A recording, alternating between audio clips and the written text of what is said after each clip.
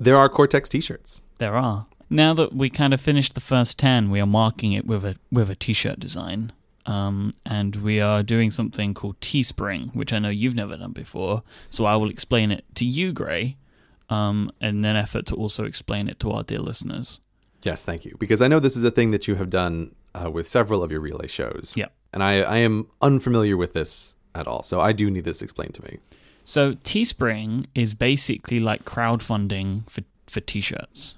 Mm-hmm. So we set a goal, and we set to sell 75 shirts as a minimum. Mm-hmm. Okay. Just because that's where it makes sense. But they will actually print as long as there's a profit. It's kind of a weird thing. Mm-hmm. And we have 2 different variants of shirt for men and women. We have a gray shirt and a blue shirt. Mm-hmm. With our little monkey brain guy on, who I would like to give a name to. We can table that discussion for another time.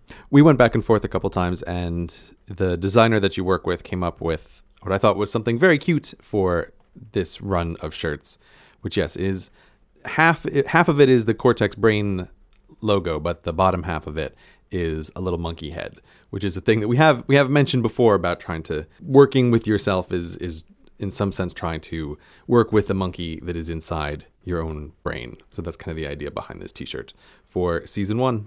And I like it. I think it looks great. So we have our little monkey brain, and then on the back of the t-shirt, we have the coding of the redundant t-shirt, so people know that this is in fact a redundant t-shirt. Mm-hmm. Maybe you could buy more than one, so you have redundant t-shirts. Mm-hmm. So they're there. And what will happen is once the end of the campaign is done, so it's 2 weeks from the day that we release this episode, so the campaign will end on the 11th of September. So you have until the 11th of September to buy a shirt, and once the campaign is over, this run of t-shirts will be done. And so basically what we may do, we may bring this design back in the future, we may not. We're just seeing how interested people are in this shirt, and then we can work out where to go from there. But if you want one, you want to go to teespring.com/Cortex and buy one. Or 2. Or you can buy many redundant t-shirts for you to have. I'm probably going to buy like 3 or 4 of them. Excellent. And the 2 colors, so I consider the gray one the gray shirt and the blue one the Mike shirt. Oh, yeah? Is that what it is? That's how I think of this, yeah. Okay. The blue one is the Mike edition? Yeah, because I wanted it to be a color, Mm-hmm. because I have way too many gray and black t-shirts. You can never have too many black t-shirts. This was why I knew we had to have a gray version, because Right. I wanted a color version, but I knew that you wouldn't allow it only to be just one color, so that's why there's 2 No. colors. The blue is the one for Mike, and the gray is the one for me, because I will definitely be getting the gray one. You won't even buy one of the blue ones? But that's the one for you. I'm going to buy them both, but... I don't have any t-shirts in any color except black and very dark gray. Interesting. Why would I have other ones? Then you just get into a whole problem of having to match your wardrobe in the morning. Not interested. Cortex is also now on YouTube. Can you explain this to me? I'm so confused. Does it even have a URL? I don't understand how it works. Oh, God, I don't even know if it has a URL right now. Maybe. This is okay. Well, let's back up for a second before we get to the URL thing, which I can complain about in a moment. But I will have to explain this to you because I also have to try to figure it out for me as well. But I know that there is some audience of people who, for whatever reason, likes to listen to podcasts on YouTube. Perhaps they're just trying to consolidate all of their media consumption in one place. So on Hello Internet, we've had the Hello Internet podcast on YouTube for a while now. And I know, because I hear from people who complain that I'm too far behind on the shows, that they prefer to listen to it that way. So we make it available there. And so I thought, well, why don't we set that up for Cortex as well, in case people are interested? So some people do like to listen on YouTube, and so we are going to put it there for them. And we were just arranging the specifics of that this morning, finalizing things. But yes, it has been a very long time since I set up a brand new, unconnected to anything YouTube channel. And because YouTube just changes things so often, and they've gone through a Google Plus integration / now disintegration process, it's just so confusing setting up a new YouTube channel, even for someone who is ostensibly a professional YouTuber. So I was trying to figure out all the things like, how do I get a designated URL? And the answer was not easily when you're setting up something that's new. But we will have the link in the show notes. Maybe there won't be a real URL by the time this goes up. But there will be a place that you can listen to Cortex on YouTube if you so desire. I guess there will be a URL, but it would be horrible to read. Yeah, this seems to be the way companies like Facebook and Google are doing things sometimes, where maybe they want to get out of the equivalent of domain name squatting, where people are just trying to grab URLs and instead just trying to make everybody search for everything. So if you go to YouTube and you search for Cortex, I'm sure you'll find it. The funny thing about talking about this is the people that need it won't hear it. Yeah, I was realizing that as we were explaining it, as I'm trying to figure out, again, who is going to be the person who receives this message when they need to. Because I am also going to be handing this entirely over to you, so I don't know what the schedule of the shows on YouTube is going to be. Neither do I. I have set things up, and then I am washing my hands of the entirety of it and leaving it in your very capable hands with your gigantic relay company to deal with these things. But yes, I'm trying to figure out who is going to be the person who hears this message right now. Is the person who's listening on a podcast player but would vastly prefer to listen on YouTube instead, but also doesn't mind going back right now and listening to the older episodes? I guess that is the target audience for this. We will see. I expect that audience is huge. Many multiples of our actual listeners right now. You're back home and therefore back to work, I assume. Or are you still on the Hawaiian lifestyle? Like, what's happening over there? No. No more aloha spirit for me, thank you. I got back into London about a week ago now, and so, as always, having fun. First few days dealing with the jet lag, and now I am trying to ease myself back into a regular working schedule, because it has been quite a long time since I've had a regular working schedule. This summer vacation ended up being much longer than I was originally expecting it was going to be.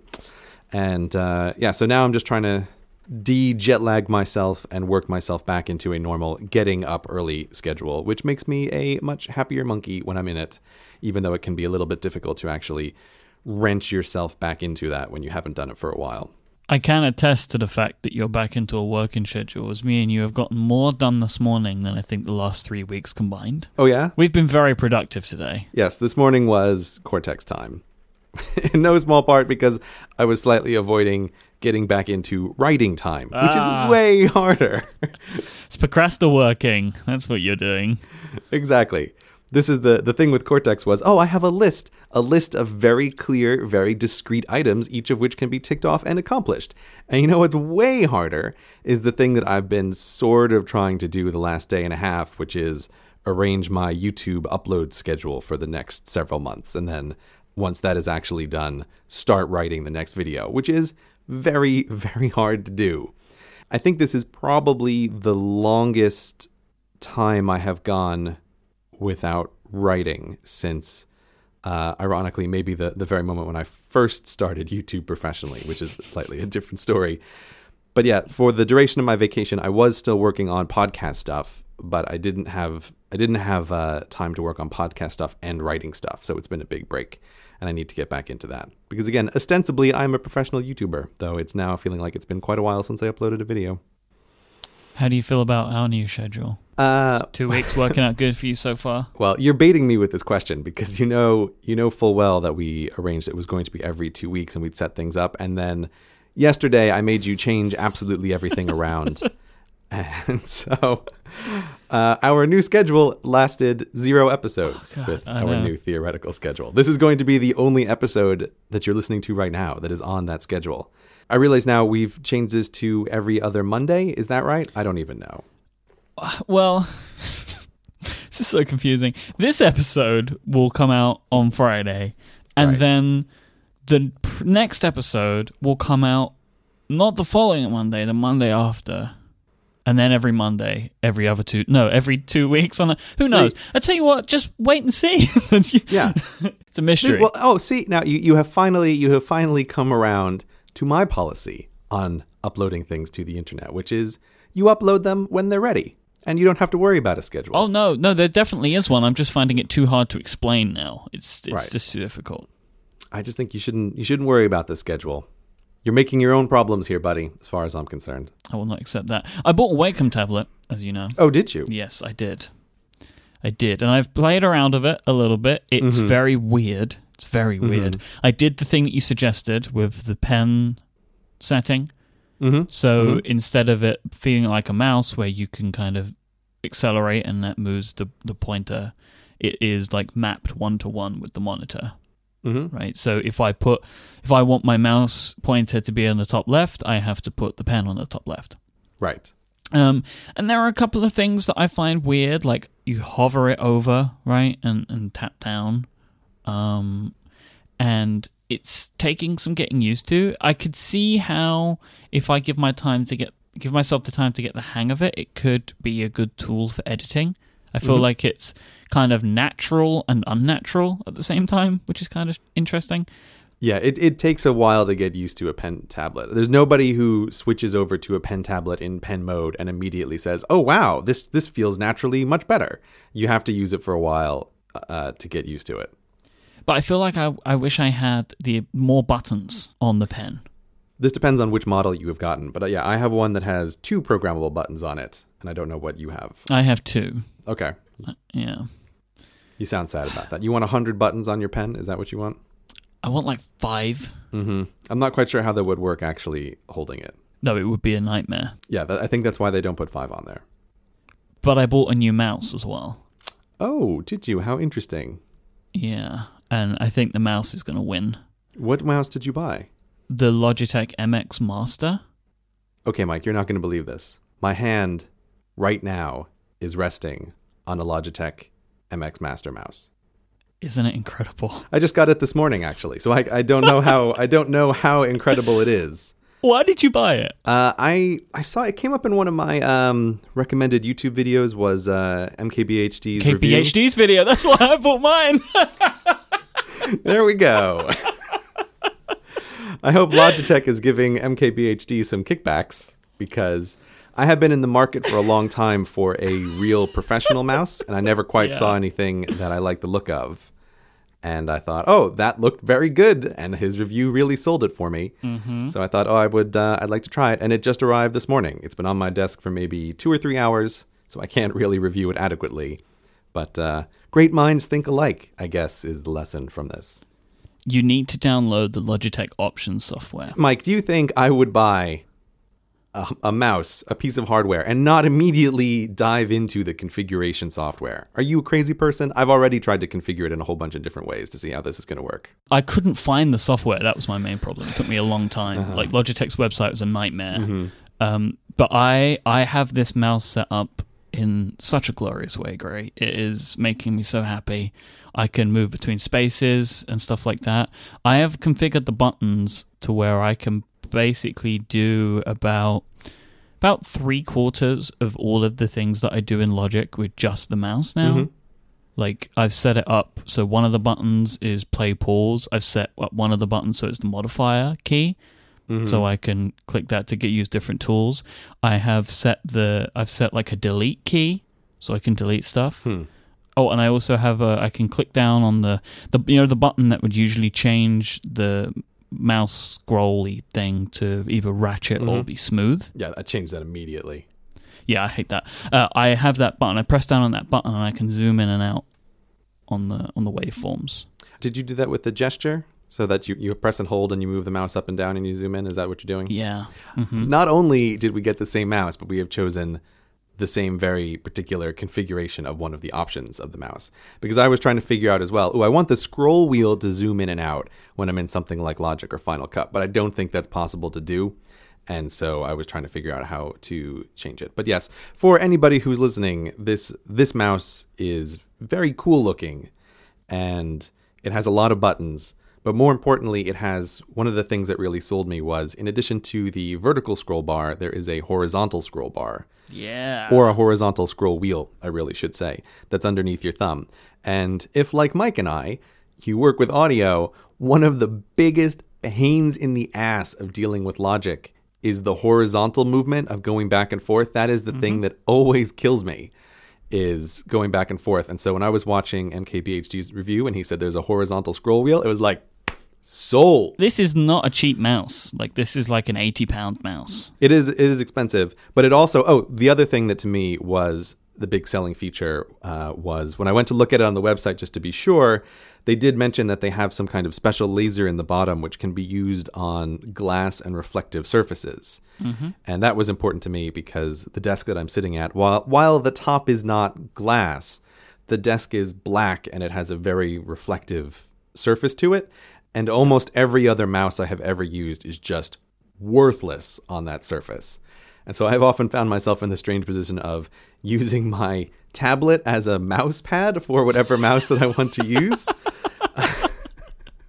Because I need something. So it's like, oh, let me either grab the Wacom tablet or, oh, there's an iPad handy, right? I need something as a mouse pad because I can't find a mouse pad that would stick to the surface that wasn't disgusting. Anyway, this mouse from Logitech super delivers. I like the horizontal scroll wheel so far, and I can use it on a black, shiny, reflective surface.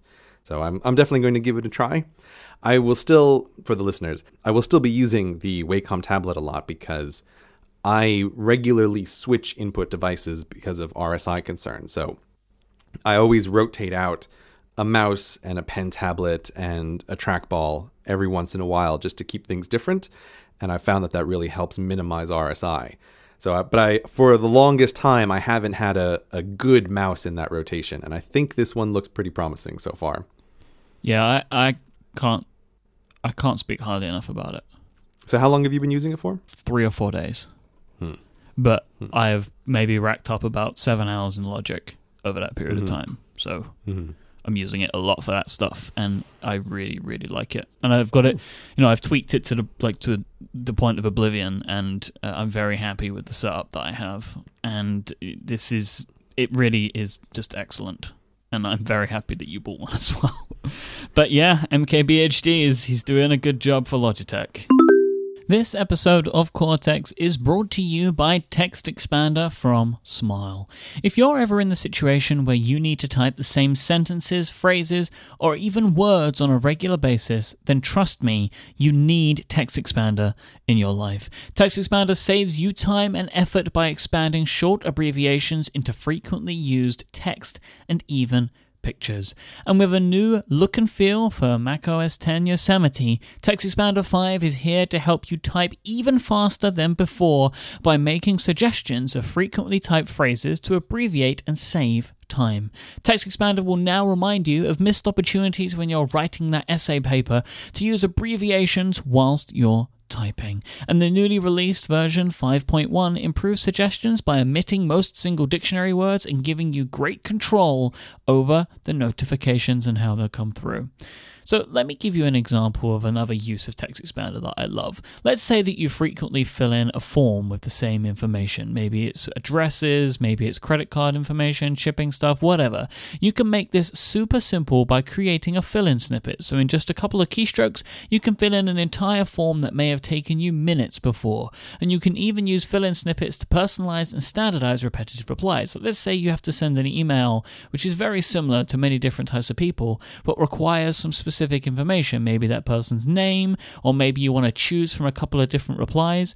You can set this up so you end up hitting a couple of keystrokes, you type in their name, and then you can choose maybe option A, B, and C from some drop-down lists to fill in that email super, super fast. You can sync all of your Text Expander snippets amongst multiple devices by storing them on iCloud Drive or Dropbox. This means that you'll have access to all of your snippets wherever you are. They're going to stay in sync everywhere.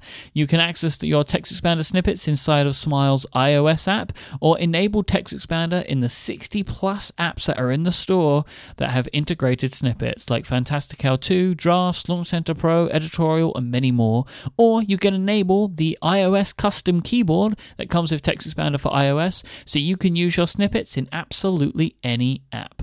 Text Expander 5 for the Mac also adds support for JavaScript, which also works within Text Expander Touch for iPad and iPhone. Text Expander is one of the first apps that I install on all of my devices. Without it, I am totally lost. Relying on Text Expander to help me save time is massively important for helping me get my work done. My Mac feels broken without Text Expander. It's like I'm typing characters and the things that I'm expecting just don't appear. I love it and cannot recommend it highly enough. Text Expander 5 costs $44.95 US, with upgrades available for $19.95 for existing users, and it's free to anyone who purchased Text Expander on or after January 1st, 2015. You can find out more about TextExpander 5 by visiting smilesoftware.com/Cortex. Please note that TextExpander 5 requires Yosemite, and TextExpander for iOS is available on the App Store for iPhone and iPad. Thank you so much to Smile for their support of this show.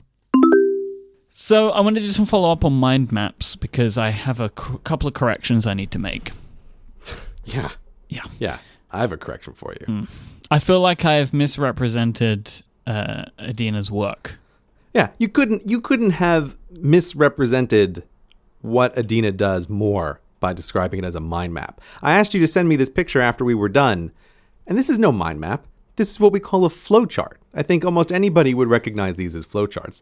That's why what she does is useful, because it's an entirely different thing than useless mind maps. So this isn't the only way that she works, and the other examples that she's given I can't share.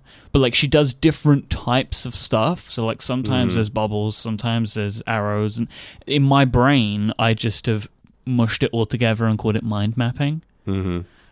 So yes, I apologize to everybody, especially to VMAX77 on the Reddit, who actually, I can't believe I forgot this, I felt so bad about it, creates mind maps for the episodes of this show. But yeah, if you want to see a real mind map, it'll be in the show notes of last episode. There is a complete mind map.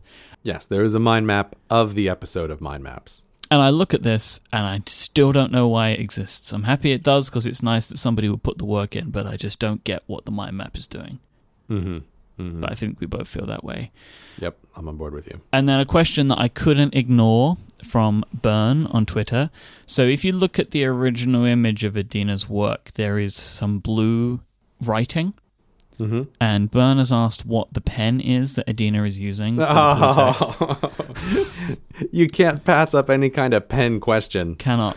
So she is using what is known as the TWSBI Mini fountain pen, a company called TWSBI who makes these. And she's also using an ink called Pilot Iroshizuku Konpeki.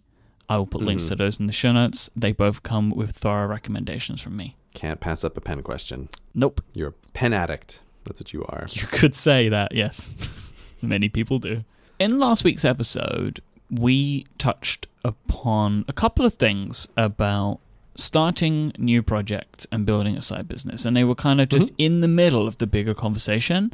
But people seem to really latch onto them. There's been a lot of really interesting conversation happening on the Reddit about this.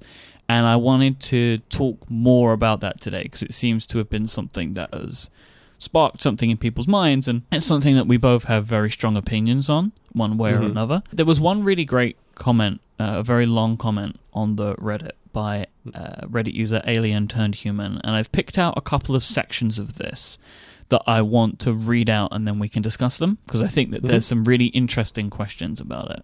And this is mainly in regards to starting something new. So we were talking about the fact that the tools these days to create what you create are a lot more advanced and free in many instances. Yeah, the tools that both of us use, Yes, because of course. as you touched upon, you used GarageBand for a while for podcasting, and that comes free with a Apple computer now, doesn't it? It does, yeah. This is not just for you're making YouTube videos. This is for you're doing almost anything on the internet. The tools are free and or way cheaper than the equivalents would have been a while back. So that's kind of the starting point of this conversation.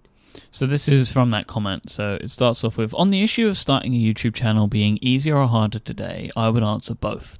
Clearly, a literal interpretation of this question means that it's easier because, as Gray very correctly states, the means to produce content is easier than ever, even compared to 5 years ago.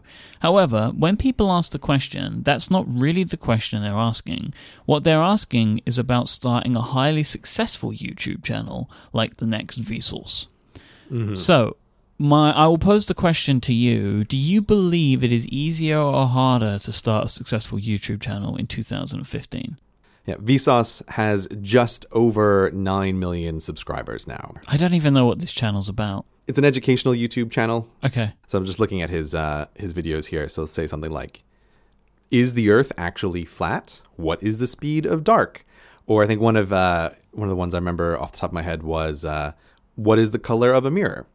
But I think his style is mostly well known for using that question as a jumping off point and very often going on to several tangents. So his videos are often a lot like 3 different videos Right. in one. Okay. So he's an educational channel. Well, I wanted to look up the numbers as well because as a groundwork underneath this conversation, I'm not sure how much there is to be gained from looking at the top people in an attention-oriented field. I mean, Vsauce has got to be in the top 100 or so of all channels on YouTube. And when you start talking about the people at the absolute apex, like gigantic numbers, if that's what you're thinking about, those are people who have to have everything go right for them, practically by definition. Where are you in that list? Yeah, I can tell you, actually. There is a website called VidStatX, which people use to track all this stuff. So let me see. Okay, yeah. So if we look at Vsauce very quickly, his subscriber rank is number 45 on YouTube. That's high up. Right. That's why, like, if this is the level that you're talking about, it's a crazy number. Yeah. This is There's a very, very strong chance you're not going to do that. it's a bit like saying, how do I be Chris Pratt? Right? Like, well, I don't mean this as a joke, but there's a very different conversation between how do I become a working actor, right? And how do I become one of the most successful people in the world, right? Like, well, you can't engineer that. You know, like Chris Pratt had to have everything go right to be Chris Pratt. Okay, so for comparison here, if you're looking at me, so right now, my subscriber number is up to 1.8 million subscribers, and that puts me at number 650 on all of YouTube. Which is still incredibly high, by the way. Congratulations on that. Yeah, it's still very high, but again, if you're looking at subscriber numbers, it's this asymptotic graph, this power law always happens. So when you look at the top people, they're just these crazy numbers. And let me just see, just for comparison here, if we do, when do you start getting below 1 million subscribers, just as our ballpark here? If you have 1 million subscribers as your mark of success, there are 1,400 channels on YouTube with 1 million or more subscribers right now. Right, and that puts this into a very different ball game, because at 1 million, you are highly successful, right? You look at that number, that is a big number. But in terms of relative to other YouTubers, it isn't so much.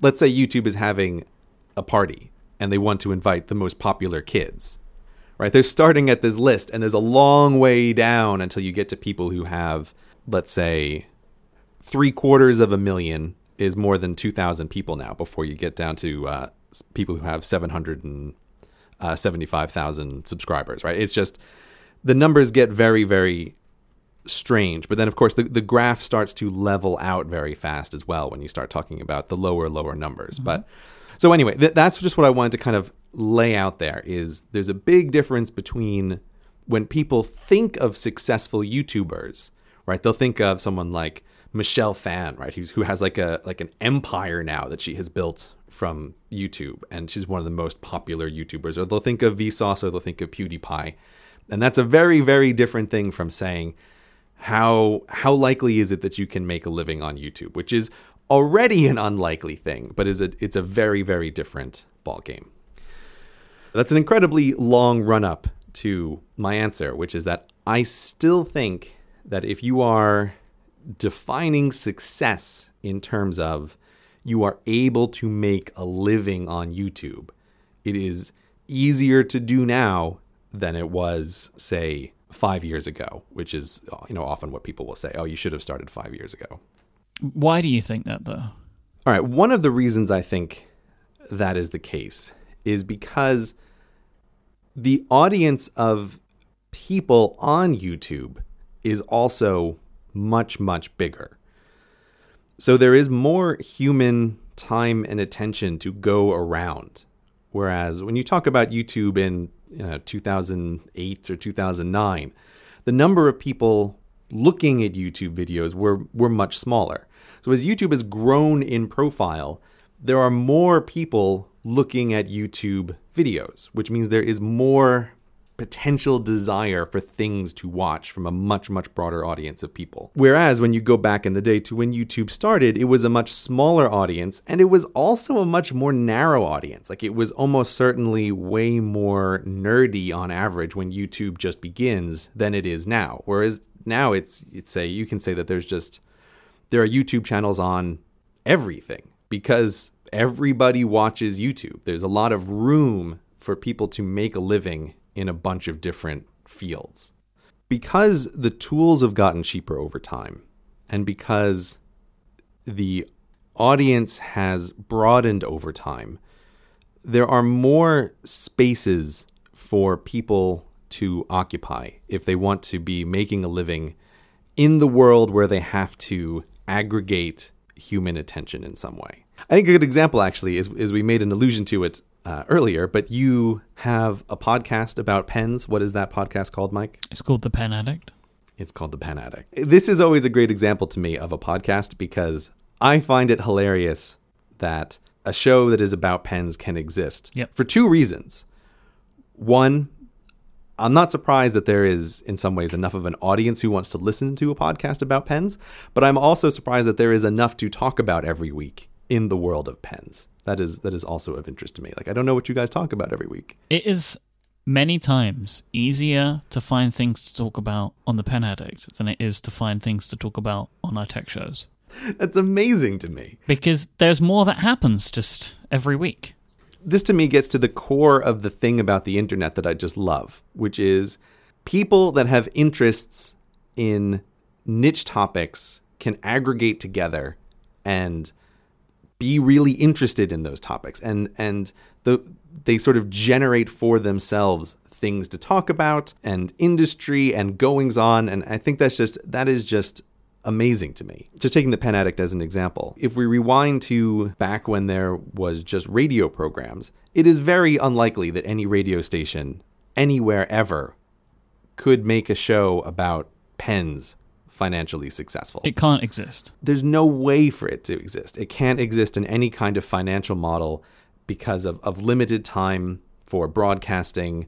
It's just so many reasons why it couldn't possibly work. Now on the internet, if you have a narrow interest, but that a narrow interest when you look at the whole of the human population and you say, are there enough people interested in this to be able to put together a podcast or put together a show on this topic? If the answer is yes, that's a possibility for you, right? That's a thing that can be done.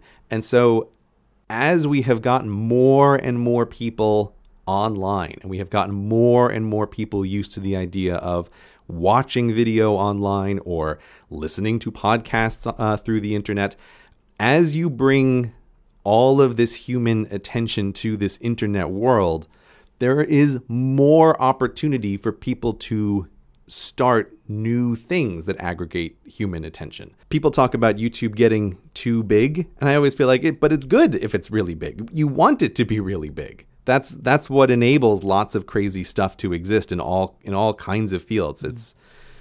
It is that enormous audience that is there. That argument makes sense to me. I hadn't really thought of it in that way. I mean, my thinking when I was thinking about YouTube was just, it does seem like it might be harder, and there is an elephant in the room, which is production quality, which we'll get to in a minute, because I think they're slightly different discussions. But I can totally see what you're getting at. As there are more people, it works out. And that's what we're seeing in podcasting now. There is more and more people coming to podcasting, and there is a general belief that will help everyone out. But in regards to what makes a successful podcast, the numbers and everything are very different and a lot more tricky. There isn't a centralized database of comparison with numbers out front and center. If anything, the podcast industry keeps numbers quite close to its chest. People are they just don't really share them as much because they're not public. So people keep them to themselves. It's the biggest thing that I have to get used to when I'm doing podcasts in addition to doing YouTube is I am so used to everybody knows exactly where everybody else stands because all the YouTube data is public. And I find it really frustrating in the podcast world. It's hard to get a sense of how big are the biggest shows, or what is the minimum number of listeners that a show needs to survive. Everybody keeps their cards real close to the chest in the podcast world, and I find that just a very different culture than the YouTube culture. So from my experience of this stuff, a podcast starts to become traditionally successful when it breaks the 10,000 a week numbers, like on average. That's what it's getting every week.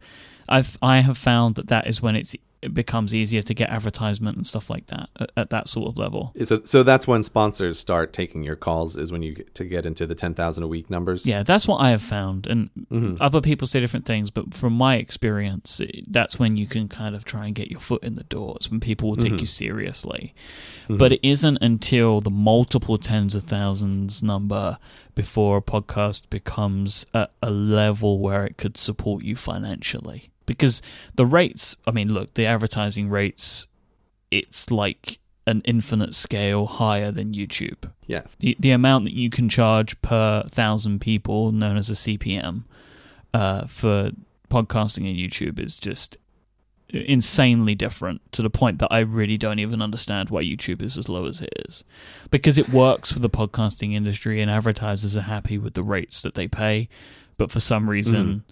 because, you even see it like in people that do traditional advertising as in like how we do advertising on this show. People that do advertising like that in YouTube videos make more money than the YouTube ads, but it's the same thing. It's very confusing to me. But that is where it starts to get financially viable, is in the multiple tens of thousands level. That's where people can start to turn it into a career. But I think that success comes at around the 10,000 mark, because at that point you are far and above many of the other like hobbyist podcasts that exist. Because the NPR stuff and the Gimlet stuff and all of that is a whole different world. It's a different ball game. It's coming from a different place, in my opinion, and that is astronomically large and requires different levels of popularity. And many independent people can get to that level, but it's extremely hard to do that. But yeah, that's where I think the success levels differ between YouTube and podcasting, because of the numbers and the way it all works out, and the relative maximum audience size. There are way more people that watch YouTube videos than listen to podcasts, so it skews it slightly differently. But that's kind of where it sits. It depends on a lot of details, but the threshold that I used to use for minimum YouTube success was around 200,000 subscribers. It's an order of magnitude larger than is necessary in the podcast world, but it's also because the advertising rates are at least an order of magnitude less on YouTube. So that's why there's such a disparity there, that you need to aggregate a much, much larger audience on YouTube to sustain yourself than you do on podcasts, because of the way the advertising rates work. A 200,000 episode podcast is a phenomenal success. It's just such a different world. But I echo your statement that I think that because of the growing market of podcast listeners, it is easier to get to be successful. However, the flip side of it, which still does apply, is as it becomes more popular, it becomes harder because there are less new ideas. There are more and more people having ideas and that will become successful. So the thing for you to try and come up with something that makes you unique becomes harder as there are more people doing it, because your competition increases. That's the hard part, is the being creative. But I don't think that is an inherent problem with the industry. It's just you as a human being need to be more creative of what you're looking to create. Yeah, yes, but again, business advice in the YouTube podcast world is not like business advice anywhere else, because YouTube and podcasts are so heavily personality and entertainment based that it makes them unlike other products. And so it's not necessarily that you have to come up with a great idea that nobody has come up with before. If you can just be an entertaining person, someone that people like watching on YouTube videos, or someone that people like listening to on podcasts, it sometimes doesn't really matter what your idea for the show is. I mean, YouTube is filled with this whole world that I don't pay a lot of attention to, but of young vloggers who don't have any set topic. They're just talking about whatever, but they're able to do it in a way that is interesting to their audience. But the idea of, I'm just going to talk about random stuff this week on my YouTube channel, like that's not a new idea. There are lots and lots of people who do that for a living, because the real thing that is being kind of sold to the audience is a short video that is entertaining to watch because the person's funny, or maybe because the person is just likable, or for whatever reason. It's not necessarily a unique idea that is being on offer there, as in the same way that if you're manufacturing something for sale, it definitely helps if you're able to come up with something that is new and unique that people want. It's a very different kind of thing. See, that is a whole other problem, right? Being entertaining. That is, like how you can't learn that. Is it a case of you either are or you aren't, or what? Like, how does that? It's difficult. Yeah, it's very difficult. This is a perennial topic of conversation among some people. Is it just a natural thing to be entertaining, or is it a thing that is learned? I definitely come down on the side of it's something that people can get better at, but that's very different from saying, could you take someone who is 0% entertaining and ever get them up to 50% entertaining, versus someone who is starting at, say, 30%, can you get them to 60%?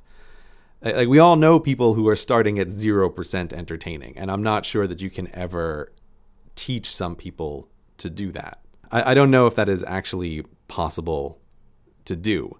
And if you want to have a career in public in the way that podcasts and YouTube videos are, there is no doubt about it that entertaining is a necessary part of the equation. And I remember when I made my very first YouTube video, which now I can't watch because I hate the production quality of it, the UK Explained video.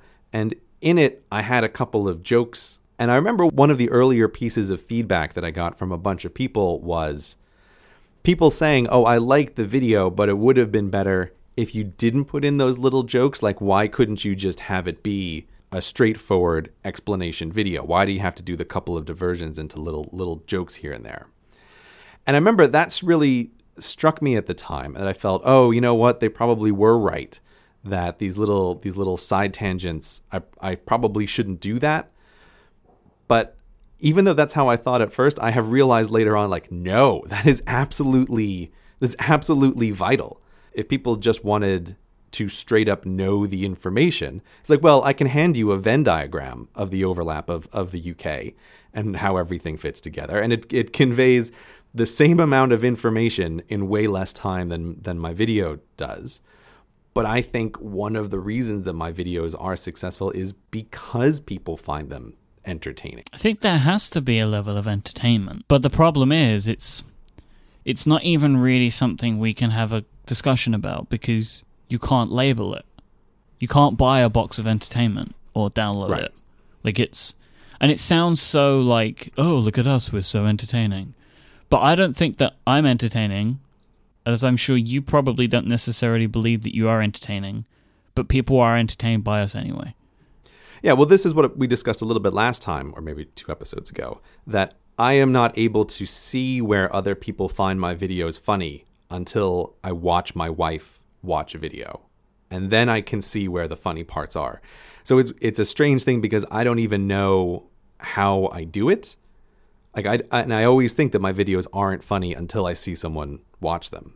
And that's why it's like, you know what? This is a kind of difficult conversation to have, because entertainment is a necessary part of wide-scale success in an attention field like YouTube or like podcasts. But it is also the part that I have the least understanding of how I incorporate it into my own work. Like, I just don't even know. That's why when people talk about success on YouTube, it's very, very different from other kinds of things. But putting the like, can you be entertaining question aside, I still say that if you want to start a career on YouTube, it is easier now than it was in the past. And I violently disagree with this idea that it would have been better to start 5 years ago. Because that to me is a bit like wishing. It's like, well, yeah, had you started 5 years ago, you would be in a better position now than you are right now. But that's a bit like me saying, oh man, I wish I had started dieting and exercising 5 years ago. It's like, well, yeah, I would be in a much better position now had I done that. But it doesn't change the fact that today is the best day to start on that if it is a goal that I'm trying to achieve. Hey everyone, let me take a quick break here to just thank our friends over at Fracture for helping support Cortex today. 1 trillion photos will be taken in 2015, and Fracture is here to rescue your favorite moments from the dark corners of your camera roll or an Instagram timeline or something like that. Fracture is transforming the way that people print and display their favorite images, and they do it in a really unique way that I love. It's super simple. You upload a picture to fractureme.com and they don't just make an amazing print of it, they make an amazing print of your photo directly onto a piece of glass. I have no idea how they do this. It feels kind of a little bit like magic, but either way, it's fantastic. And once you receive your great, amazing, beautiful photo print on this lovely piece of glass, you'll want to mount it on the wall to display to the world. Now, when you put it up, this isn't going to look like another frame that you have in your house with, a picture behind a piece of glass with some wood around it. No, there is no frame to it. What you are hanging on the wall is your beautiful photo with a nice piece of glass protecting it. It's all stuck together. It looks amazing. I really can't speak highly enough. And when you do want to put it on that wall, you'll have everything you need, as Fracture will put a little screw in the box so you can just put it straight up on the wall. No frame needed because the Fracture print is all in itself, the frame, the photo, everything in between. You really will want to see this for yourself. I love these prints so much. They are so awesome. They come in different sizes. They have rectangle shapes and square shapes as well. The rectangle ones go all the way up to 21 by 28 inch, and the square sizes are really great for Instagram photos, podcast artwork, album covers, app icons, that kind of stuff. And you can get a little stand of those ones if you want, so you can pop them on your desk. The colors all look great. They really bring your photos to life in a brand new way that I think you're going to love. Now, I could sit here and talk to you all day about how much I love my Fracture prints that were made in Florida and shipped all the way over to me in the UK with absolutely not a scratch on any 7 of them. But the best thing you should be doing right now is going and trying it out for yourself. You can get yourself 15% off your first order with the coupon code Cortex, and their prices start at just $15, so it's not going to break the bank either. Go to fractureme.com to get started right now. Thank you so much to Fracture for their support of this show. Okay, let's move on to the other part of this, which I think by now is an elephant in the room, which is production standards. So the Reddit comment continues. The increases in competition means higher standards of production are now required. If there is any barrier to entry for the viewer to enjoy your content, particularly on a technical level when it comes to video or audio quality, a lot of people will move on because they have other options where this is not the case. That's not to say that if you produce something that is exceptional in terms of everything else, just recorded on a poor microphone and camera, that people won't see through it. However, it does reduce the chance people will give it the time that it deserves. So, do you think that production levels are a barrier to entry for higher success? See, but I have a problem with the way that question is even phrased. Okay, listen. I always say this thing that I think is definitionally true, which is that people will watch a video because it is good. And I mean good in the sense of they draw something out of that video. And so in some sense, any video that gets a huge number of views, no matter how dumb you might think it is or how low the technical production is, there's something good in it that the viewers are enjoying, right? That they are watching. I have seen very, very funny stuff on YouTube that has terrible, terrible production values. But the thing that it is offering to me is that it can make me laugh. And the rest of it is not relevant. The production values are not relevant if it makes me laugh. It just doesn't matter. If you start a video and it sounds bad or looks bad, do you even get to the laughter point? See, that's the problem, right? I mean, because I can kind of understand this. Like, I think that with podcasting, I think podcasting is even harsher than YouTube, because with YouTube, there are 2 points. You can get the video right or the audio right. But with podcasting, with audio podcasting, you have one thing. You have to sound good, I think. But the barrier to entry for this is not massive. I mean, there is still a money investment. You can get a good microphone like the Blue Yeti for under $100, which is still a lot of money, but it's not an incredible amount of money. It is a small percentage of the amount of money that my current setup has, for arguably a small difference in quality to many people. But it's the setup that I like to use because I like the way I sound with it. But you can kind of get into it and have a good microphone that produces good audio for a relatively small amount of money. But, I think that's important. But with YouTube, there are 2 parts of it, and if it doesn't sound good or doesn't look good, will you continue? I don't know. Okay, look, again, I make the argument that production values don't matter as much as people think they do. I swear, I think this is something that people like to focus on as a kind of pre-built barrier to not starting, right? They look at the high production values of people who've been doing stuff for years and think, oh, I could never get a video to look like that, and so I'm not going to start making a video. But the people who've been doing stuff for a long time, rarely does their stuff look like that when it started. What matters is that you have something that people want to pay attention to when you start it. And in the podcast world, I'll use the classic example of totally crap audio, but still very entertaining. Can you guess what podcast I'm going to name, Mike? The Flophouse?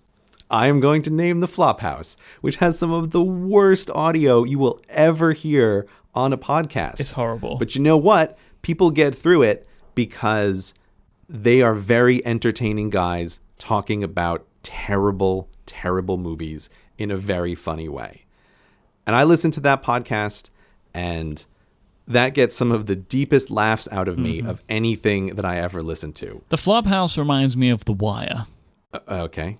Please tell me how you're going to go with. Go with me on this. Okay. In the same way that when you first watch The Wire, you have to watch a couple of episodes to kind of get it and to be able to stick with it. I find The Flophouse to be like that. You have to commit to a couple of them to look past its foibles in that. Right. Sometimes it would be deemed unlistenable in many other areas, right? But you can kind of get past it because it is incredibly entertaining. Right. And even over time, the Flophouse has gotten better with their audio. Yeah. I mean, they still sound like 3 guys sitting around a single microphone for some unknown reason. But they have gotten better because over time, they had something that people were willing to pay attention to. And so then you can make it better as you go on. And I think this is the same thing for starting a YouTube channel, right? Is start your YouTube channel. See if you have a core of anything that people are willing to pay attention to.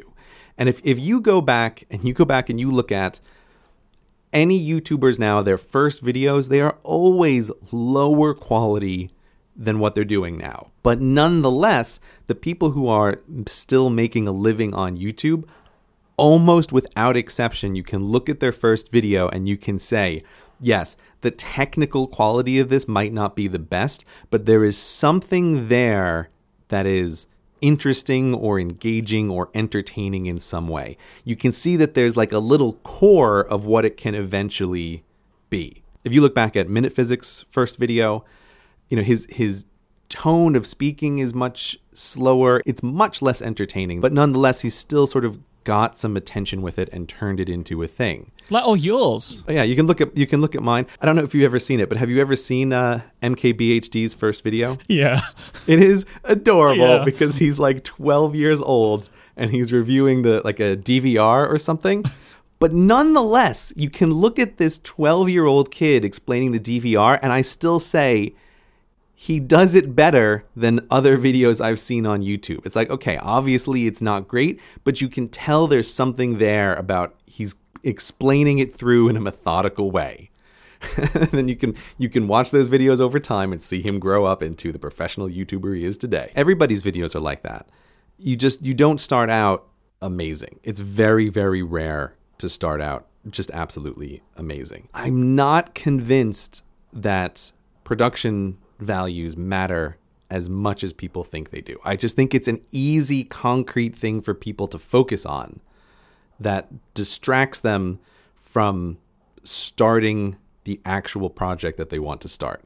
You need to think of it like the venture capital world, right? You need a minimum viable project. If you want to start a YouTube channel, you start your YouTube channel and start filming stuff and just see, do you get any kind of reaction from people? Do you get any kind of feedback from people? If you don't, that's probably not a good sign, but then you can try doing something different. Like, at least you have gained valuable information instead of just sitting thinking like, oh, maybe one day I'll do this thing. As well, like, I think that there is a real benefit in being able, from a production level, to just start small and then build up. Mm-hmm. Like, as you see from your video and from MKBHD's first video, starting at a very bare minimum and then building up the cameras and the audio and the planning that goes into it. You build that up over time and it gives you a ramp through to your success. You start with nobody, right? So you should start with very basic equipment and then build it over time as your potential audience will build along with you. Yeah, and if the thing is a successful thing, it starts to make sense to invest in it over time. I was just trying to find it. There's a video that Derek of Veritasium did, which is called How to Start a YouTube Channel. And I'll send it to you for the show notes. But in there, he talks about some of the similar stuff, but he also shows some clips of some of his earlier videos and he talks about the things that he learned from those earlier videos of starting a video fast or production qualities. And it's very interesting to see someone show you these little moments of them like not being so great, but nonetheless, like, he's doing this now because even those not so great videos had a core of interestingness to them that was able to attract some audience that he was able to snowball over time into a full career now. Should we talk tough with our listeners now, Gray? Okay, maybe. If you're using these things as reasons that you're not making the podcast or YouTube video that you want to make, you need to just get over it and do it. Because if these are if you feel this way, like if you have this thing that you want to make, but you're like, oh, it's going to be too difficult because I don't have a Red camera, or it's too difficult because there's already 1 million people. The only reason that you're not a success is because you're not making it. You can't be successful unless you make it. So you actually have to just go and make it. Yeah, I mean, it's definitely true. I mean, this is the just start advice is the kind of advice that I find true and also kind of useless advice. Like, I'm never quite sure who the target audience is of this, because the people who just start stuff do just start stuff. This has always been my experience. Like, maybe you can give them a little bit of a push, but for the most part, they're going to do it on their own. And from talking to people, when I hear people talking about production qualities or getting started or these kinds of difficulties, I don't think the people who talk about that necessarily realize that they're using it as a kind of built-in excuse to not get started. Like, I'm not sure. I'm not sure that there is any direct value to be gained from that kind of just start advice. Well, this is why we need to talk tough to them, Gray. We need to kick them in the pants, So now they know that it's an excuse. Yeah. You're going to tell them to just start, but you're going to say it louder. Is that what you're going to do? I'll do that. That's what I'll do. Or maybe I'll just loop it for the next 10 minutes, just me saying just start over and over again. Have you seen that Shia LaBeouf video? You must have seen this video. Yeah, it's the one where he's on the green screen just screaming, just do it. Yep. Just get started. Yep. That man's whole career is, I think, an amazing piece of performance art. Yes. Like, I'm not sure what you're up to, Shia LaBeouf. At least I hope that's the case. This is how I choose to interpret his career. I guess I should say one of the reasons why this topic kind of frustrates me is because I feel like for as long as I have been doing YouTube, I have been hearing people say how now is harder than ever. I remember prominent YouTubers saying before I started my YouTube career in 2011 that it was pretty much impossible for new people to come along because you have all of these big players who are already established, and it's very, very difficult for new people to get started. And I feel like I was hearing that in 2011, and I've been hearing that every year about how, now it's just way harder and the production qualities are higher. But new people still keep coming along. And I want to use it as a bit of an example is the YouTube channel Kyrgyzstat, which is doing very well. Like, they are new, or they're from 2 years ago. They're a team of people actually who work together to make a video. But people have said like, no one can possibly break into the YouTube educational space because it's already been like, it's all been homesteaded, right? All the plots of land have been divided, and the people who were there back in 2011, will own it for forever. But it's like, no, Kyrgyzstat started relatively new, and he's doing very well. He's approaching 1 million subscribers as we record this episode. There's always room for someone who is good and who is putting a lot of work into it. I think there's always space for somebody who is new. Because there's always going to be churn. Yeah, exactly. It's a bit like saying, there'll never be any new actors in Hollywood because we have all of the actors now. It's like, this isn't how this works. It doesn't work like this in any field. I don't understand why people talk about YouTube as though it's different in this way. We have Chris Pratt. We don't need anybody else. Right. We're never going to need another charming leading man. Right. We're done. We're all closed up. And if an amazing talent comes along, we're just going to leave him out in the cold, in the rain, to be a hobo. That's not how this works. I'm very proud of your current pop culture reference that you willed out today. Ben. I was really trying hard to think of, like, who can I mention? Like, I need a name. What name? Like, I saw Guardians of the Galaxy a while ago. Like, it was a dude. He had a funny name. It was Chris Pratt. Okay, great. Because he really is the person you would bring up. So you did really well. I'm proud of you. Great. I'm very pleased about that. The other thing just about this is when people look at YouTube channels, I've seen some people try to argue with data about the existing channels and how long ago they were started. Like, I would actually be really curious to have someone say, I don't know if you could do this, but scrape all the data off of VidStatX and say, what is the median year of start for the top 1,000 YouTube channels, for example? And I would still expect that to be relatively old, even if I'm saying it's easier now to get started than it ever has been.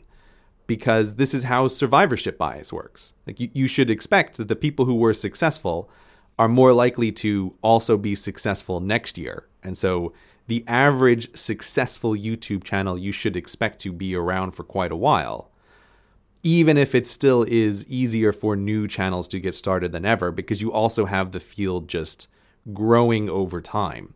But that's not to argue that the people who have already been around don't have some kind of lead, or that they don't have this survivorship bias. It's like, yes, it is. I've been making videos for several years, and if you had to put bets on it, it's like, I can probably still make videos next year. Like, I do still have an audience, and I'm still making stuff. But I'd be very curious to see the actual data on that. But I don't feel that if the data came back and said, the median channel was created 3 years ago, 4 years ago, 5 years ago, I don't feel like that would necessarily counter it. Because you run into the same thing with mutual funds in the stock market, that the average age of mutual funds is quite old. And it's like, it's not really surprising, though, because the ones that didn't make it, they went bankrupt and you remove them from the pool. I feel like I've said all I need to say, and probably you feel the same, but I feel like we're not done with this. This is going to come up again. The thing is, Mike, I just feel all agitated. I just feel all agitated now because I was trying to prepare for this topic a little bit, and I just feel that I have actually wandered all over the place. Well, I think it's something that we both feel quite emotional about. So it's likely going to move around a lot, and I expect that you'll have many things that you'll want to say next time once you've heard this. Yeah, I'm almost certainly going to listen back to this edit and be very, very unhappy and cut out lots of stuff. I'll warn you that in advance. This episode's 10 minutes long. Yeah, this is why I demanded final veto control over what goes up, because I'm sure I'm going to listen to myself and think, what an idiot, and just cut out a whole bunch of things. So I hope you have something else to talk about. I do. Thank God. So something that goes kind of hand in hand with the previous discussion is the building a side business type stuff, because we had a few questions about that as well, because we were both talking about how we built our side businesses a bit last week and how we approached that with our current jobs at that time, our full-time work. So Philip asked, how do you motivate yourself to do the business when you're exhausted from your full-time job? It's like, how do you come home at 6 p.m. and then work another 6 hours when you've worked a full day? The answer is you don't. Don't do that at all. That's a terrible idea. For all of the various side projects that I have attempted, I did them before work. Oh. Because that O sounded really sad there. No, it's just, that seems weird to me. What time did you start? Well, it would depend, but here's the way I looked at it. I tried to do stuff after work, but you are exhausted after work. Do you want to know why? Because you've been working all day. Even if you haven't been working very hard, right? You have some office job where you can relatively slack and your job is actually to try and hide from your boss most of the day. Like, it's still just exhausting. Like, you've been doing stuff, you've done a commute, and you get home and you're tired. And you know what you want to do? You want to watch TV and you want to eat ice cream, right? Like, that's what's just going to happen. And science now shows us that your brain is literally drained of all of the executive chemicals it requires to actually make you do stuff. And so I feel like I learned very quickly this habit about myself of, you know what, you're never going to do anything that's really interesting or good if you're trying to do it after work. You're always going to be tired. And looking back on the previous weeks of trying to do stuff after work, like, is there any evidence that you're ever going to do anything good in the evenings? No. The answer is no. I couldn't disagree with you more, but carry on. Well, I'm just talking for myself here. That's why I'll see how you come in here. But this was the thing that I learned from myself, that it just wasn't happening. And so, as usual, I tried to approach it from a systems perspective. And I said, you know what? Instead, I'm not going to give my best hours to my employer first. I'm going to wake up earlier in the morning and focus on my side projects then. And then I'm going to go to work. And my employer can get what's left over. And that's how I arranged it. You get the dregs. Exactly. It's like I'm going to try to do... I mean, it doesn't have to be a huge amount of time. I think I usually did, well, except for some client stuff, which was a little crazy. But I would usually just try to do like an hour and a half's worth of work for myself before actually going into work. And that stuff just builds up over time. And so, yes, like I did almost all of that UK video was in the mornings, right before I went into teaching is when I did the vast majority of putting that together. And the same with my other side projects. I did them before work because I just knew in the evenings I wasn't going to do it. So my answer is, how do you motivate yourself? The answer is I don't really believe in motivation. I don't think it works. Like, I don't think you can watch a video of Shia LaBeouf yelling at you and then you feel like, okay, well, man, I'm going to get to work right now because he motivated me. I think you have to rearrange things in a systemic way that allows you to work better. But you disagree, so I want to hear what you have to say. Right. So I did all of my work in the evenings. And How, Mike? How? Because if I had to do it in the morning, there would be nothing. You're not a morning person? It doesn't matter how early I get up. I wouldn't be able to do anything before work in the morning. It would be just basically me just falling asleep and waking up again for 2 hours. It's probably what it would be. I'm not a morning person. I am a better morning person now, but that's because the type of work that I do in the morning is very light now. You know, I'm reading Twitter and looking at email in the morning for 2 hours before I start anything else. And I found that I could be productive. I mean, I think that I was definitely conserving energy, but I did work hard enough that I was considered to be good at my day job. So it wasn't like I was just sitting there and doing nothing all day. But my answer is just the motivation for the dream, man. Like, that's what it was. I loved it. And that's why I was, you know, last time I was talking about find the thing that you love and not necessarily the thing that you're good at. Do you remember that? Yeah, I remember you saying that. So that's what I'm talking about. Like, because if it's the thing that you love, like if you would do it because you enjoy it and it's like a hobby as much as it is a thing that you enjoy, I feel it helps. It really, really helps motivate you when it's 2 a.m. in the morning and you're still editing and you have to be up again in 7 hours or in 6 hours to get ready for work again. I think you're wrong about you, Mike. I think you're wrong about you. You're saying there that it's the motivation of the thing that you love, but you did the same thing I did in some ways, which is that if you knew that if you were getting up early in the morning, that you wouldn't be able to do any good work, right? Yeah. So in a sense, you could reverse this guy's question to say, oh, if you had to get up at 4 a.m. to start work on your side project, how would you motivate yourself to do it?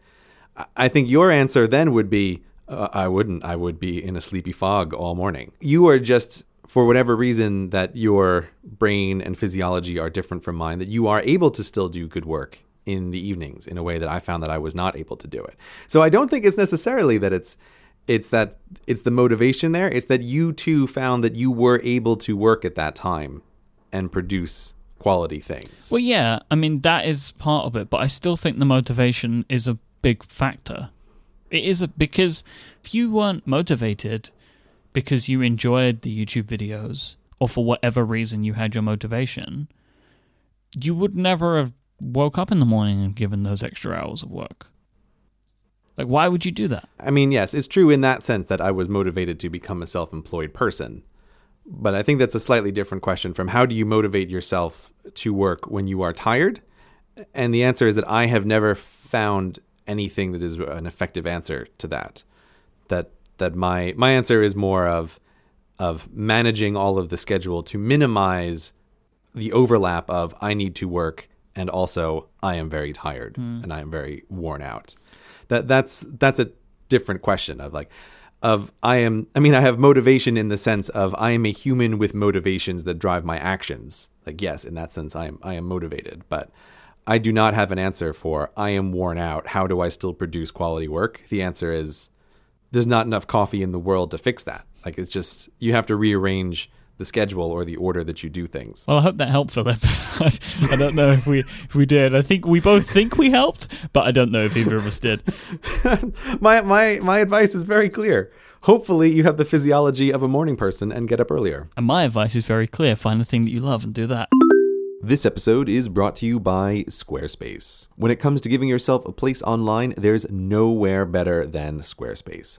They put all the power you need in your hands and take away the pain points, like worrying about hosting, scaling, or what to do if you get stuck. With Squarespace, you can build a site that looks professionally designed regardless of skill level, no coding required. With their intuitive and easy-to-use tools, you can make a website look and feel exactly how you want. Their site templates are stunning to look at, and I speak from personal experience here, highly customizable. In addition to looking great, Squarespace has a ton of awesome features like 24/7 support with live chat and email. They have teams located in New York, Dublin, and Portland to help you wherever you are. They have a built-in commerce platform if you want to, say, start some kind of side business that is selling things. It's really everything that you need from a website provider. So if there is some idea for a website or a side business that has been knocking around in your brain, start today with Squarespace. It's a free trial, no credit card required. Just sign up today by going to squarespace.com. And when you do decide to use them permanently, make sure to use the offer code Cortex to get 10% off your first purchase and show your support for Cortex. We thank Squarespace for their support of this show and all of Relay FM. Squarespace. Build it beautiful. Died101 on the Reddit asked, what percentage of your income did you generate from your side jobs before you were able to confidently quit your job? I don't know if Gray will answer this question. So yeah, you go first with this one. So I never thought of the side income as an income. I treated the podcasting money as if it was just free money because I never wanted to rely on it.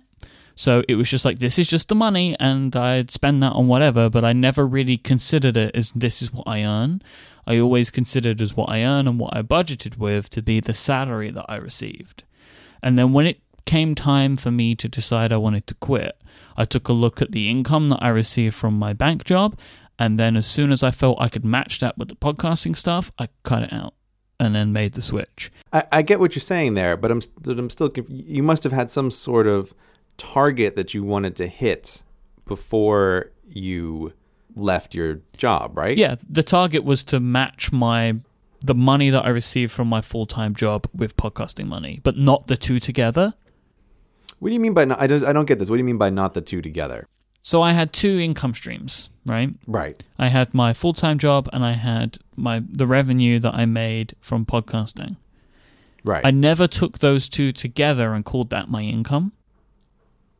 Right. I thought of my bank job as the income and the money from podcasting was just whatever money. So I tried to match my income with the podcasting money, which is just my full-time job money.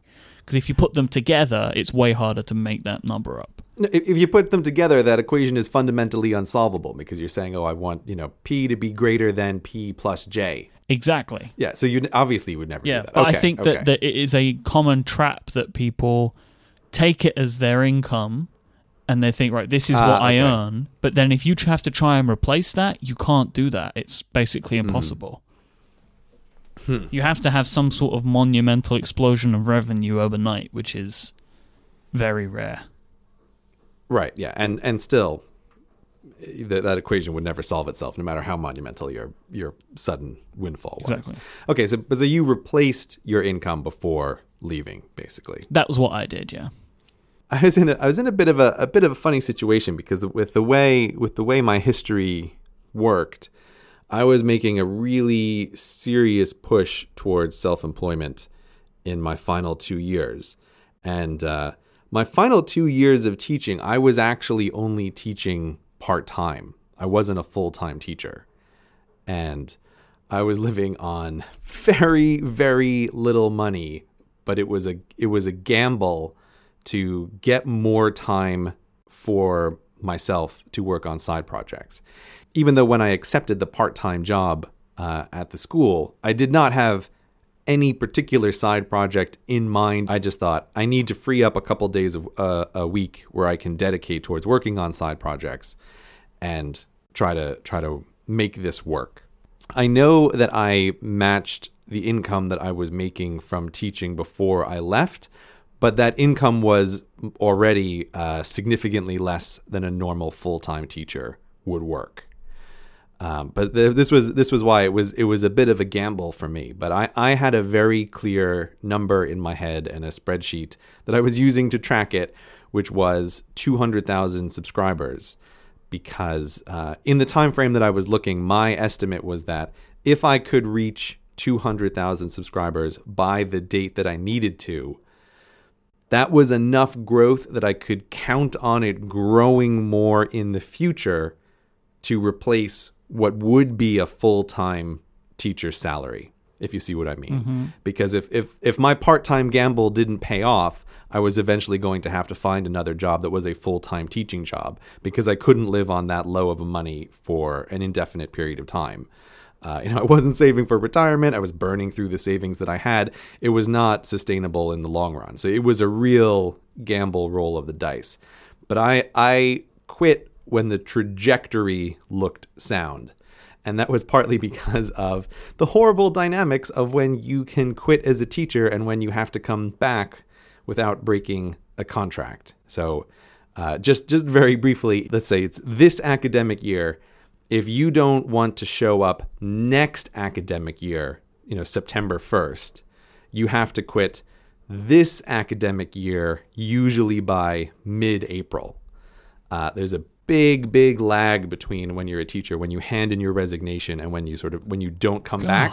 So you have to quit in April to be able to leave in September of 2015. Yeah, to be able to not come back September 2015. So you would leave in June of 2015 or whatever. Yeah.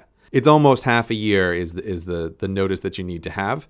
And that's why I was doing a kind of trajectory-based resignation, because I was willing at that speed of subscriber growth to make the gamble that I could leave the teaching job and it would still grow and I would be fine, instead of missing that April date. And then what would happen is the earliest I could resign is if I handed in my resignation over the summer. then I would be allowed to leave in January. Right, so because there's such that big lag, that's why I was trying to think about it very, very far in advance. But so that's the way it worked. I wanted to hit that number, 200,000 subscribers, before April, and I did, and that was a very exciting day. And then I was able to hand in my resignation letter. You okay over there? That is just such a I understand why they do that, but it feels like you just end up with people that just can't care enough for like 5 months. They've already quit. I've changed jobs a couple of times with teaching. It is a weird experience to hand in your resignation letter in April and then be like, well, I guess I'm still here until the summer, just teaching. I did like a 5-week notice, and it was terrible for everyone. You don't think what is the equivalent of like a 3-month notice really is a good idea? No, I don't think that. I think it actually kind of works in the teaching world because the turnover is usually relatively small, and also the commitment is much higher, because even though you feel like, oh, I'm leaving this school, you would feel just like you can't just like leave the kids that you've been working with for 2/3 of the year.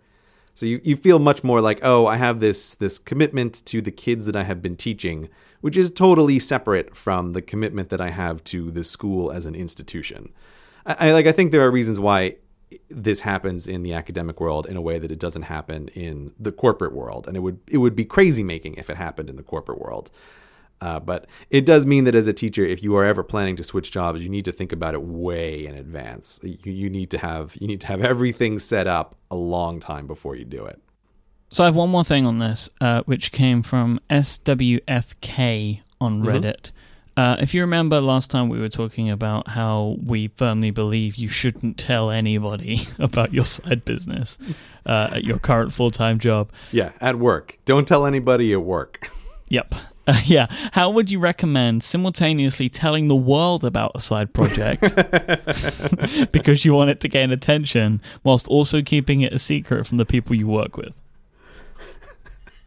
I mean, this happened to work out for me, but I wouldn't recommend this path. It was, I can say without doubt that my final year of teaching and trying to do YouTube on the side was the worst year of my adult life thus far. It was a terrible, terrible, stressful time. Like, I wouldn't exactly like, oh, this is definitely something that you should aim for. Like, don't get me wrong. This is a high anxiety situation, no matter which way you cut it. If you're trying to do a public project on the side and keep it away from everybody else.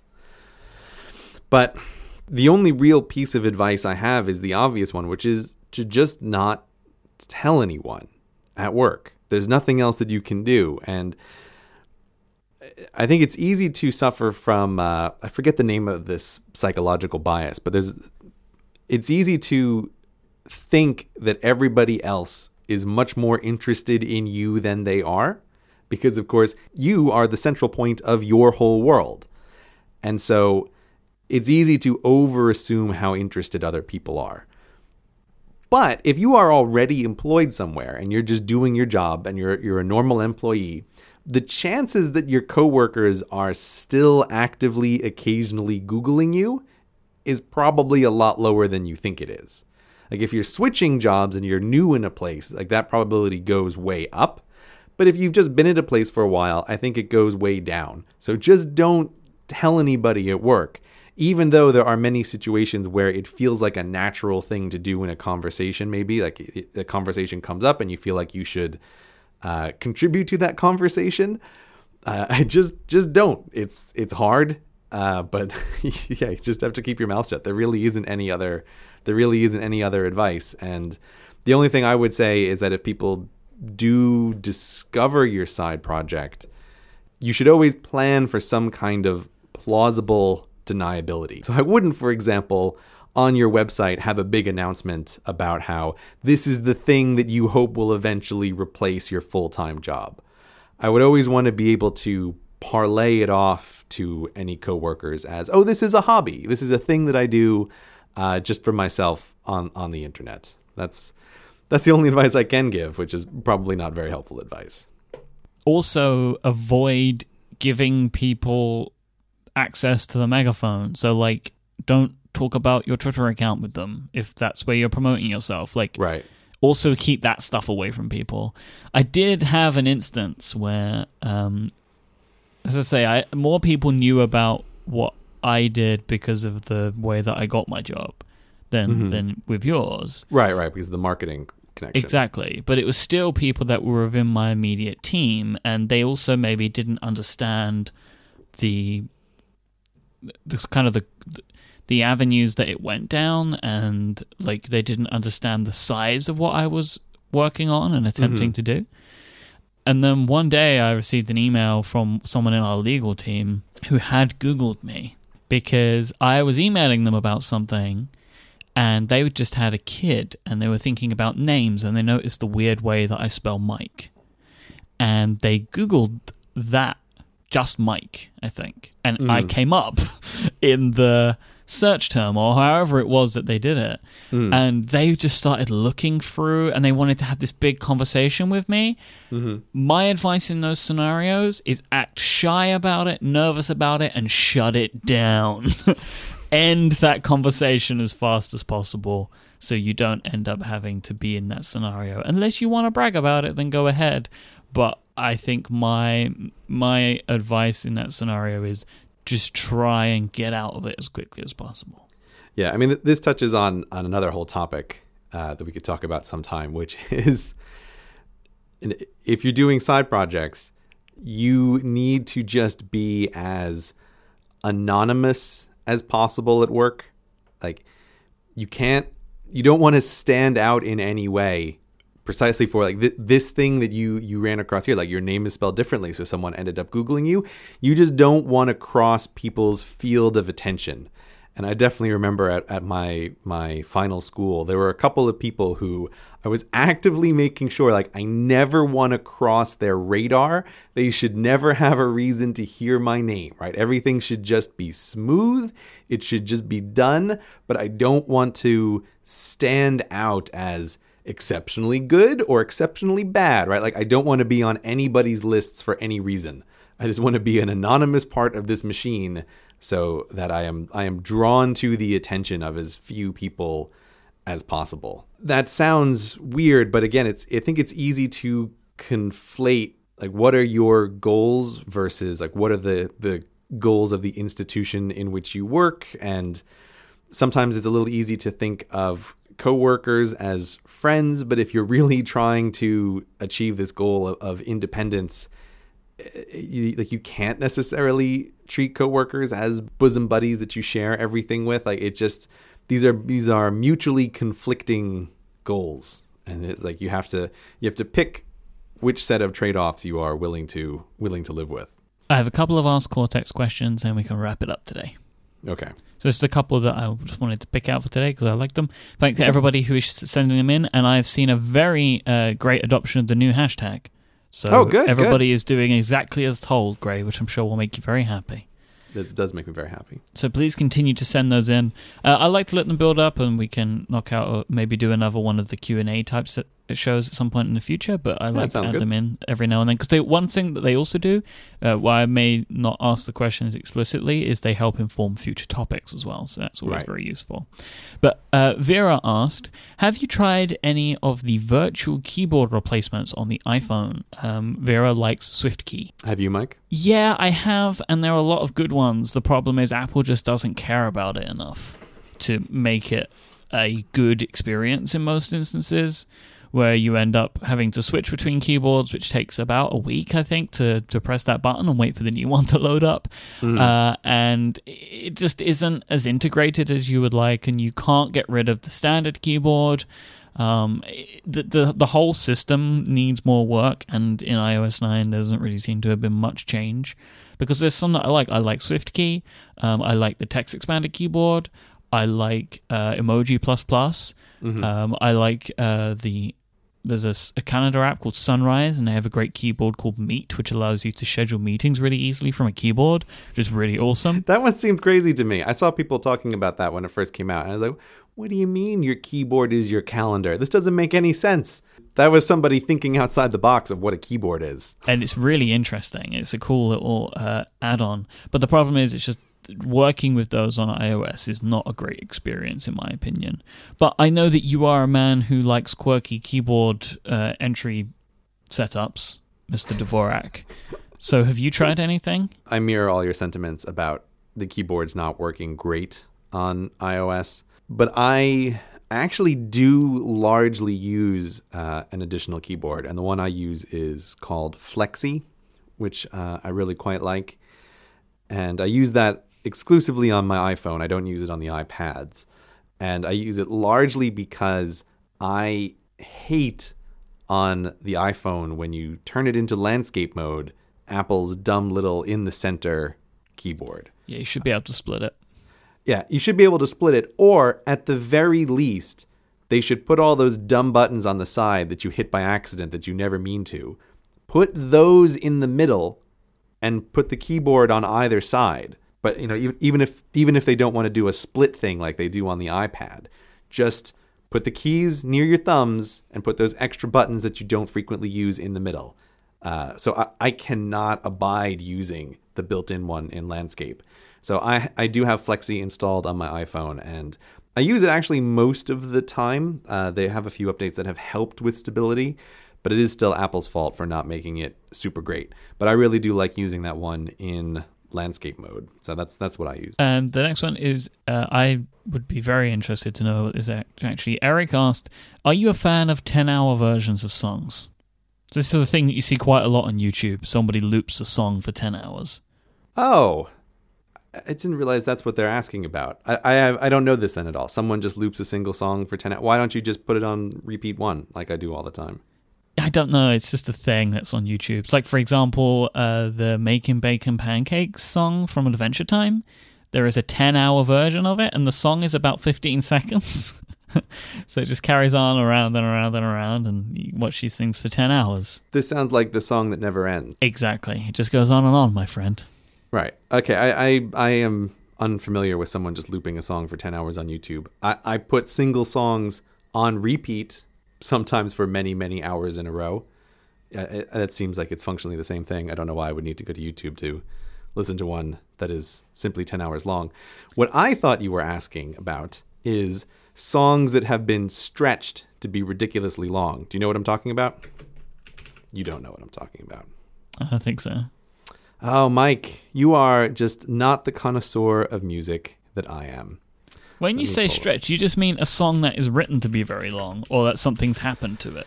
Mike, hold on. Or like when... I've seen a thing before where people slow down music to make it very long. Here we go. Okay, this is the only example that I know of this, but it is someone who has taken a Justin Bieber song and they've reduced it to make it 800% slower. And I actually think it is amazing, and I have listened to this several times. I actually really like this as bizarre background music. It's very interesting to listen to. But yes, if you take a song and you super stretch it, I would really like to know technically how they did it, because it doesn't sound like they just dropped the speed. I like they must have done some interpolation or something. But anyway, I do quite like this song that is slowed down 800% by Justin Bieber. So that's what I thought you meant by 10-hour songs, but apparently not. I don't have any idea what. Because usually when you slow something down like this, it makes it sound like this, which this doesn't really have that. Yeah, it's like they've slowed it down, but they've kept the pitch all right. It's very strange. I remember trying to figure out what they did, and if you actually just make it go 800% faster, you can hear that it doesn't sound normal at that speed. So they've done some adjustments to it to make it sound okay. But yeah, there's my music recommendation for the week from my cultured selection of new music that I always like to listen to. Justin Bieber, 800% slower. Check it out, people. Heard it here first. CGB Grey is a fan of very slow Justin Bieber. Don't forget to buy t-shirts. Oh, right, yeah, t-shirts. teespring.com/Cortex. Go and buy them, support the show, and wear a monkey on your chest, and we'll be very happy about it.